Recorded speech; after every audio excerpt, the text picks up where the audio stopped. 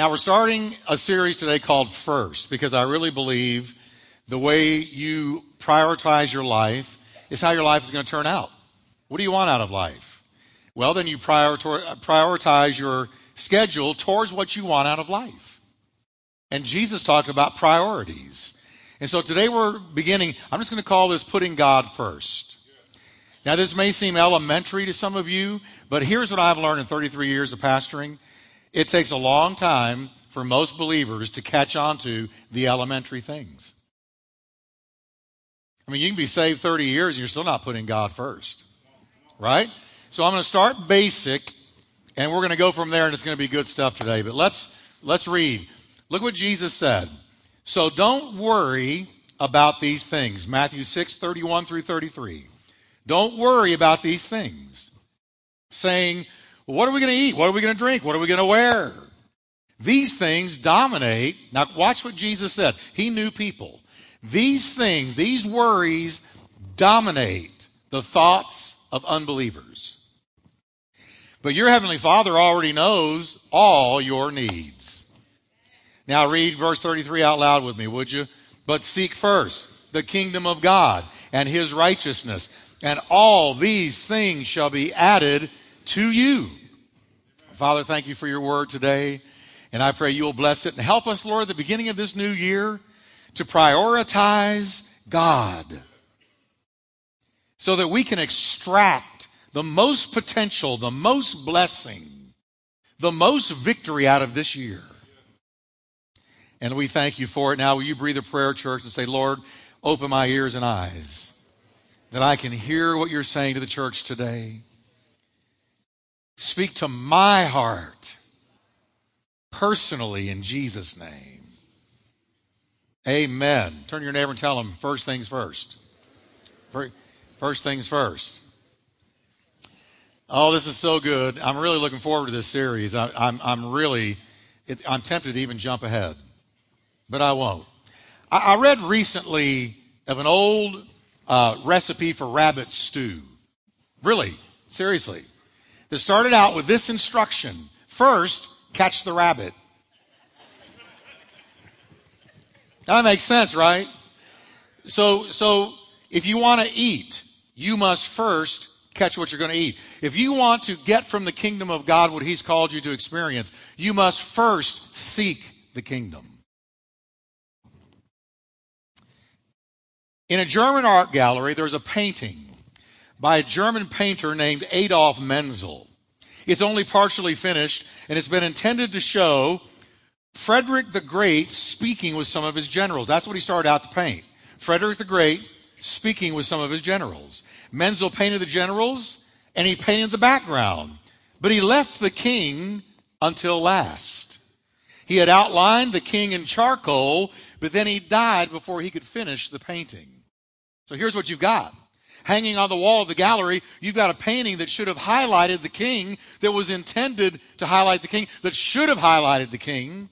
But because everybody else and everything else was put first, the king never got his rightful place. And that's what you see in the painting.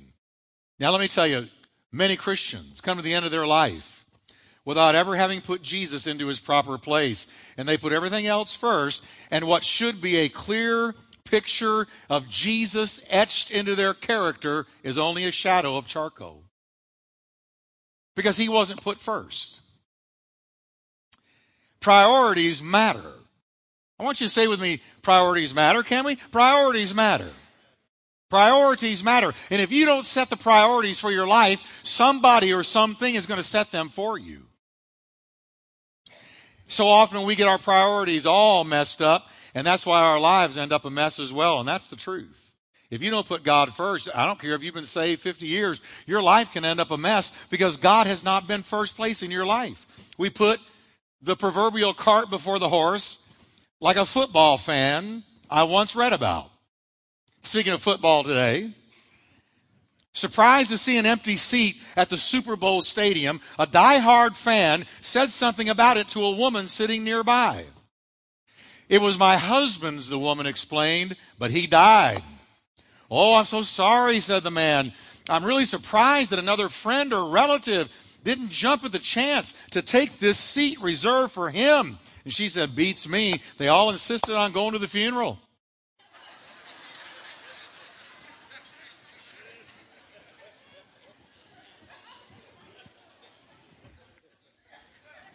How many of you can say her priorities are messed up? And some of you were right there with her until I said that. Several times, Jesus begins his teaching on a certain topic with the word first. Jesus said first all the time. First. And when Jesus said it, that meant that God was speaking to us from heaven on priorities when he said first. In the Sermon on the Mount alone, if you go through it, you'll find that Jesus said first 3 times about 3 different things. On relationships, he said first, be reconciled to your brother. Then come worship God. On lifestyle, he said, seek first the kingdom of God. On judging others, he said, first take the beam out of your own eye so that you can remove the speck from your brother's eye.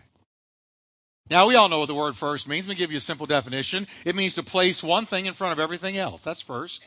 To place one thing in front of everything else. It is to prioritize one thing above all other things and issues of life. First. Jesus said first. For those of you that are following me, I'm giving you a first. Seek first the kingdom of God and his righteousness. We usually put it this way. I really need to get my priorities in order. We always do it at New Year's. We make our New Year's resolutions. And what are we doing at New Year's with those resolutions? We're always seeking to put our priorities in order. And how long do they stay in order? How long does it last? Well, a few weeks, a month. I don't think there's anything more forsaken or neglected than that exercise bike in that special room in your house that you bought at New Year's. You had every good intention. You're going to prioritize it, but it goes by the wayside. Now, I want you to picture this scene with me, because Jesus, for me, he's not just Savior. He's my philosopher. He's my teacher. He's my guide. He's my instructor. When we think of Jesus, we think of somebody just sort of otherworldly, always in the stars, always with his head in a spiritual cloud. And he came to die for me, and he rose from the dead. But we don't picture Jesus as teacher. He's our teacher, as our philosopher. He puts every other philosopher in the history of mankind totally in the shade. He's in his own stratosphere. Jesus told us how to live life. Now, I want you to picture this scene with me. This verse was plucked from, our text verse, from the Sermon on the Mount. And as Jesus taught that day, he sat on a hillside, the Mount of Olives. And before him, there was a vast multitude of people who had followed him there. There was a sea of faces representing a complete cross-section of humanity. There were people of different races, economic groups, lifestyles, professions, educational backgrounds, worldviews. There was a huge conglomeration of different people from different pasts and with different situations and different stresses. And while we tend to think about them because they're way back in the first century, that they weren't like us. Listen, one thing I've learned, I've been in many places in the world. I've been in many places, many other countries. And I can tell you, the human heart is the same everywhere you go. It's exactly the same. So these people listening to Jesus 21 centuries ago had cares and concerns. They had worries and fears about the future. And Jesus, as God in flesh, knew all about their worries and all about their fears and all about their concerns. He knew all about it. And so the first thing he told them, looking at them, and by the way, he devoted 1/3 of the Sermon on the Mount to talking about not worrying about your life. He said, don't worry about your life. First thing he said to them, don't worry about your life. I see the furrowed brows among you. I see the looks of concern on your countenance. I know what you're carrying. And I'm here to tell you, I came from heaven to earth to tell you, don't worry about your life. Can we just say together, don't worry about it? Now, if I don't know the Lord, I'm going to worry about all kinds of things. He said, but knowing the Lord, don't worry about it. 3 times in the Sermon on the Mount, not only did he use the word first, but 3 times he commanded his followers, don't worry about your life. Now, let me just take that word worry and tell you what it means in the original language. The word worry comes from a Greek word meaning to be distracted. I'm distracted. Something has got my attention, and it's distracting me from what I should be focused on, really focused on. I should be looking over here, but I'm looking over here because I'm worried about something over here. So worry is a distractor from what we ought to be focusing on. Jesus said, don't be distracted from your focus on my kingdom by worrying about things your Heavenly Father is already going to take care of as a side benefit if you seek Him first. He talked about worrying over food and clothing and shelter. And he assured them that the God who fed the sparrow is also going to take care of them. And then he said, don't worry about tomorrow. Oh, that's a big one. Don't worry about tomorrow. He said, because tomorrow has enough trouble all by itself. Sufficient unto the day are the things you need to be concerned about. I want you to think with me for a minute. Today is the tomorrow you were worried about yesterday. Now I'm going to say that again. I'm going to walk you through it. Today is the tomorrow that yesterday you were worried about. Now, is it as bad as you thought it was going to be? Probably not. Here you are in church. You worship God. You're hearing a word from the Word of God. God is with you. He's in you. He's around you. He's above you. He's below you. He has enveloped you in His love. It's not as bad as you thought. Don't borrow from tomorrow's troubles and bring them into today.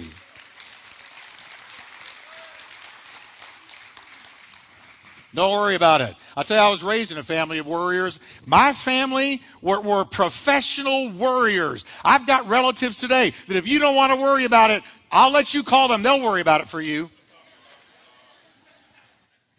Worry is a learned response to the stresses of life. And Jesus said, I want you to learn to cast your cares upon me, for I care for you. And I'm not going to let you down. I will never leave you, forsake you, walk out on you. When everybody else walks out, I'm going to walk in. I'm for you. I'm with you. I'm in you. And I'm going to get you to the finish tape at the end of life. So don't worry about it. And then he gave us the number one key to victory. He said, now deal with worry, and let me tell you what you should really be focusing on. Here's the key from the master philosopher to a fulfilled and happy life. He said, seek first the kingdom of God and His righteousness, and all these things will be added to you. So Jesus gave to every one of His people a priority. Here's our priority. That's what He's doing. He's giving us a priority. Seek first. Instead of worrying, seek. Seek first the kingdom of God. His message is as clear as a bell. Rather than wasting your time and energy on worrying about provision and worrying about the future that hadn't arrived yet, spend your time focusing on a relationship with God. You remember Martha and Mary? Martha was careful and troubled. It's the same word there for careful. That means she was worried and troubled about many different things. But Mary was sitting at Jesus' feet. And Jesus told Martha, Martha, Martha, you're so worried and up. Now, I'm paraphrasing. This is a revised Wickwire version. He said, Martha, you're so worried and uptight and overwrought about so many things. But Mary has chosen the good part, and it will not be taken away from her. And what was the good part? She was seeking Jesus. She was at the feet of Jesus. She was listening to the Word of God. And Jesus said, that will never be stolen from her. She is investing in spiritual treasure. He promised, if you put my kingdom first, all the things that our world is always worried about will be added to you as a side benefit. I'll take care of you if you seek me. Now, He's not telling us not to work. He's not telling us to go on welfare and just sit at home and pray and seek God all day. He's telling us it's a first thing. I want you to put the kingdom first. He didn't say it's the only thing. He said it's the first thing. I want you to put it first. I've had people tell me in my years of pastoring that they tried Christianity and it didn't work for them. Yeah, I tried all that. It didn't work for me. I prayed, I didn't get any answers to prayer. And then I say to them, wait a minute.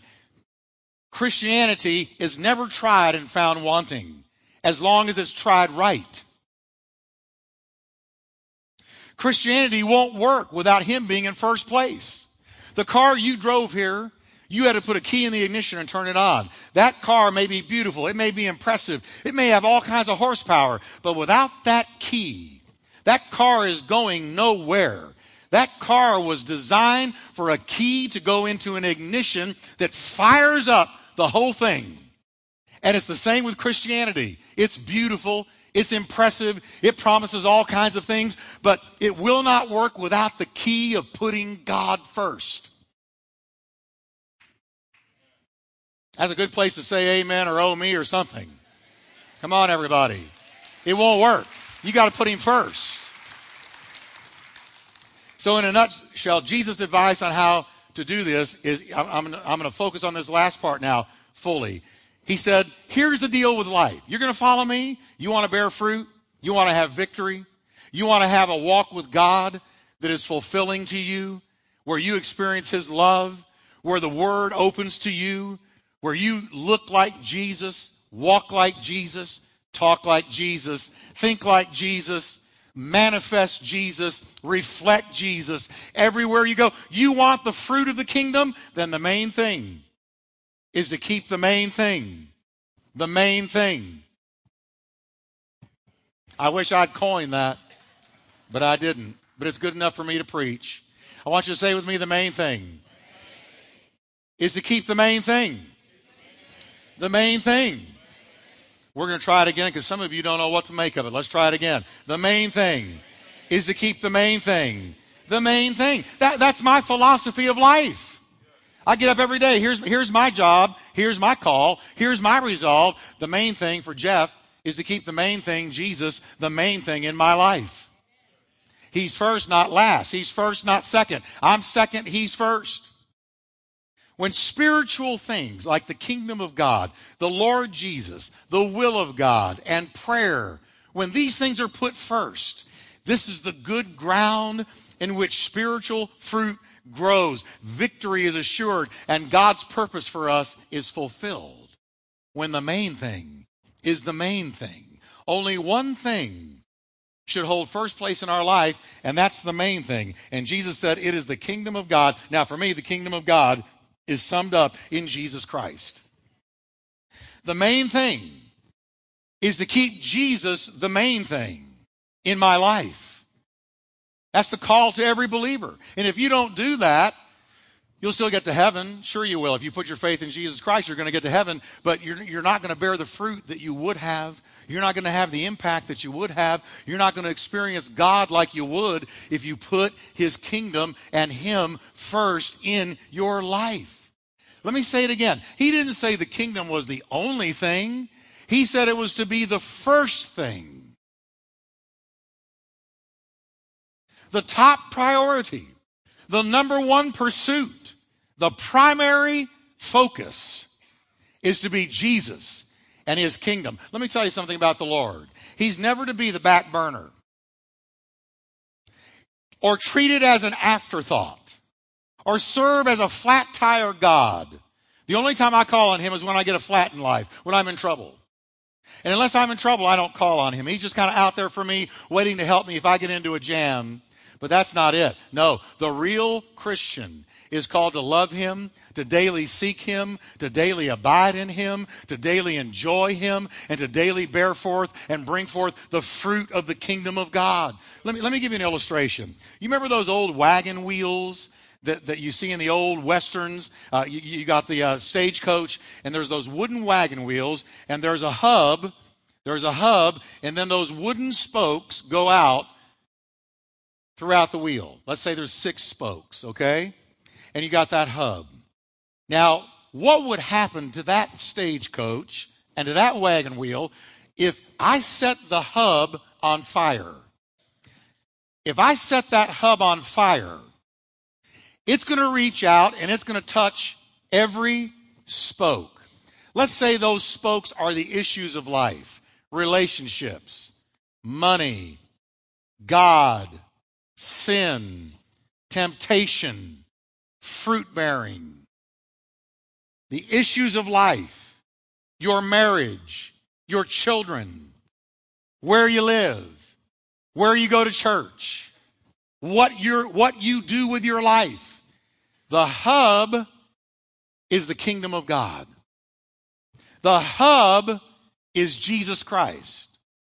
Or the hub is you. And you have put you first place in your life. Your own interests, your own desires, your own longings, your own will. And that's the hub. Well, whatever touches the hub touches the rest of all the issues of your life. And if you set that hub on fire, that whole stagecoach is going to collapse because every one of those spokes is going to burn and collapse. That wheel will have no more strength and it will collapse. Jesus said, "He that hears these sayings of mine and does not do them, I will liken him unto a foolish man who built his house on the sand. And the rain fell, and the floods came, and the winds blew, and they all three beat on that house," the hub, "and it fell, and great was its fall." Why did it fall? Because the hub did not have Jesus. At the center of that person's life was not Jesus. It was not Jesus. It was them. They were living for them. They were on the throne of their life, not Jesus. But if Jesus is the center of your life, then the hub is strong. Therefore, all the spokes are strong. The issues of your life are all touched by what you do with the hub, the center, the throne of your life. And there are people that are saved, they've been saved their whole life, raised in church, but never have they allowed that hub to be Christ at the center of their life, seeking Him. He's first, His will, His word, His Spirit. Always they've kept themselves at the center. And it's reached out and it's touched all the issues of their life. And you can see all the issues of their life are troubled, are not what they ought to be. There's all kinds of conflicts and failures and this and that because the hub is what matters. I'm talking to you today about the hub of the wheel. Is Jesus Lord? Now, He's always Lord. But have you allowed His Lordship into your life where the hub is all about Jesus? See, if you put Him first, that's the hub. And you know what? Your life is only as strong as that hub.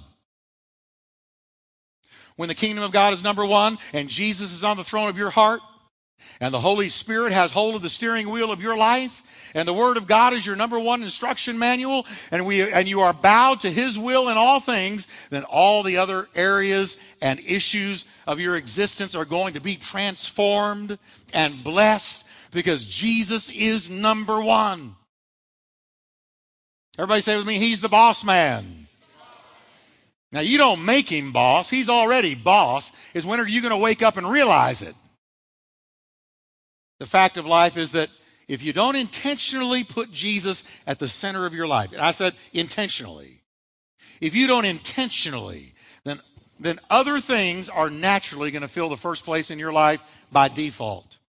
It might be sports. There's going to be people that will not be in church today. I'm just throwing it out there. Because boy, when the Cowboys are winning.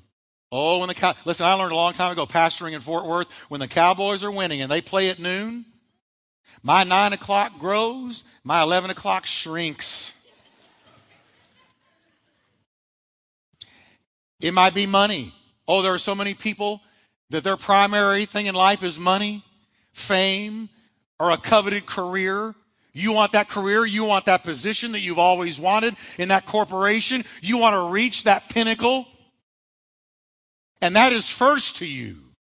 Or some person, a relationship, or a habit. That's what's first in your life. You see, let me tell you something about you and me here today.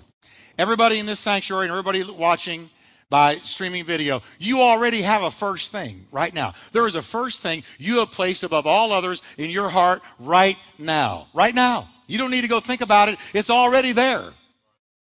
Something is first. And Jesus called it your treasure. Your treasure is what you value above all else. It's whatever has captured your heart. Jesus said, wherever your treasure is, there is where I will find your heart. And wherever your heart is, there is where I'll find your treasure. Jesus said, whatever is first in your life is also your treasure. Because whatever you have decided to treasure above all things is what is invariably, by default, going to be first. Now, it's easy to find out what your treasure is. You want me to tell you how to know today what your treasure is? I've learned this long ago just watching people and watching myself. Here it is.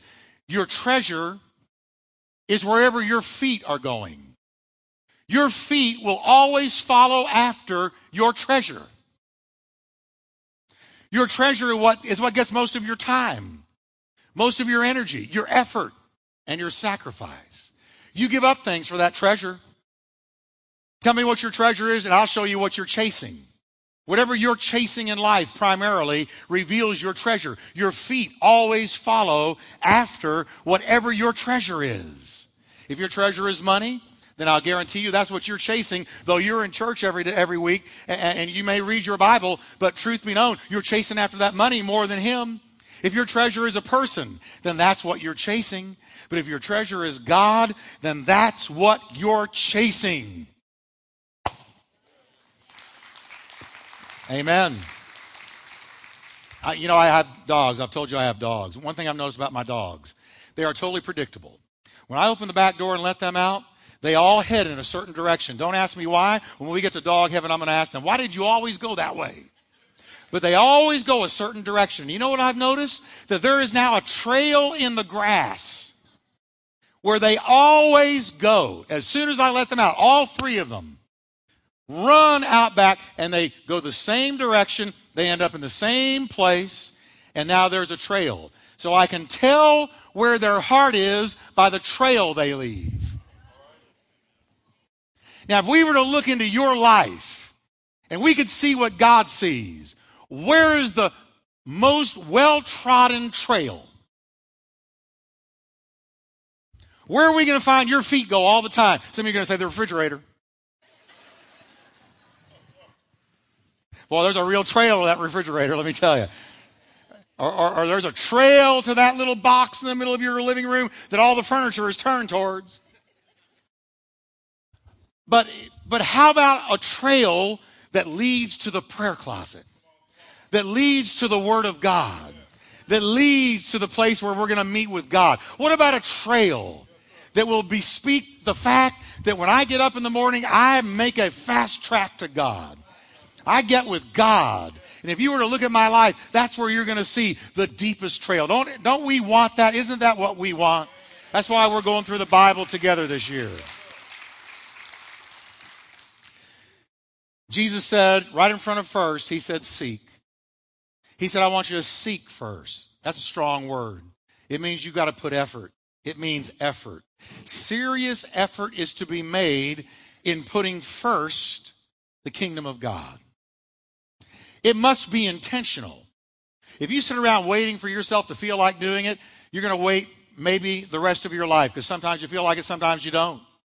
It's not a matter of waiting till I feel like it or waiting till the Spirit moves on me. No, I intentionally say, I'm going to leave a trail in my life. There's going to be a trail. When people look back on my legacy, they're going to say, let me tell you this about Jeff. He had faults, he had flaws, but one thing I saw in his life, he always sought God. He sought God. That's what I want people to say, and so do you. And there's a trail. He left a trail. She left a trail. It doesn't take much effort to do many things instead of seeking God. Sitting down and reading the Bible for 1 hour, what takes more effort? Sitting down and reading the Bible for an hour, or sitting down to read People magazine, or grabbing your iPhone to see who's saying what on Facebook? What takes more effort? How about spending 1 hour of intense prayer and supplication for others, or spending 2 hours watching a movie? What's easier? What's harder? Kingdom of God takes effort. It takes intention. I have decided to follow Jesus. Going out on Monday night on a soul-winning visit, is that easier than going to Starbucks with friends? No. Going to Starbucks with friends is easier. I don't think there's one person in this city in 10,000 who, if you call them up today and said, hey, I've got tickets, box seats for the game today, who would say to them, gee, wow, gosh, sorry, I'd love to, but I've already decided to spend time with God.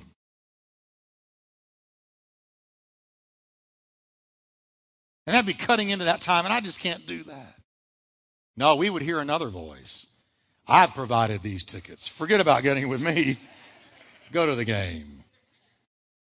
So listen very carefully. Here's the deal. We must intentionally decide to seek God. It's resolved to put him first. I resolve.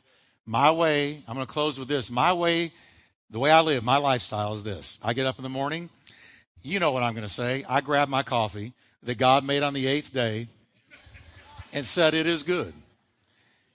And I head straight for my Bible.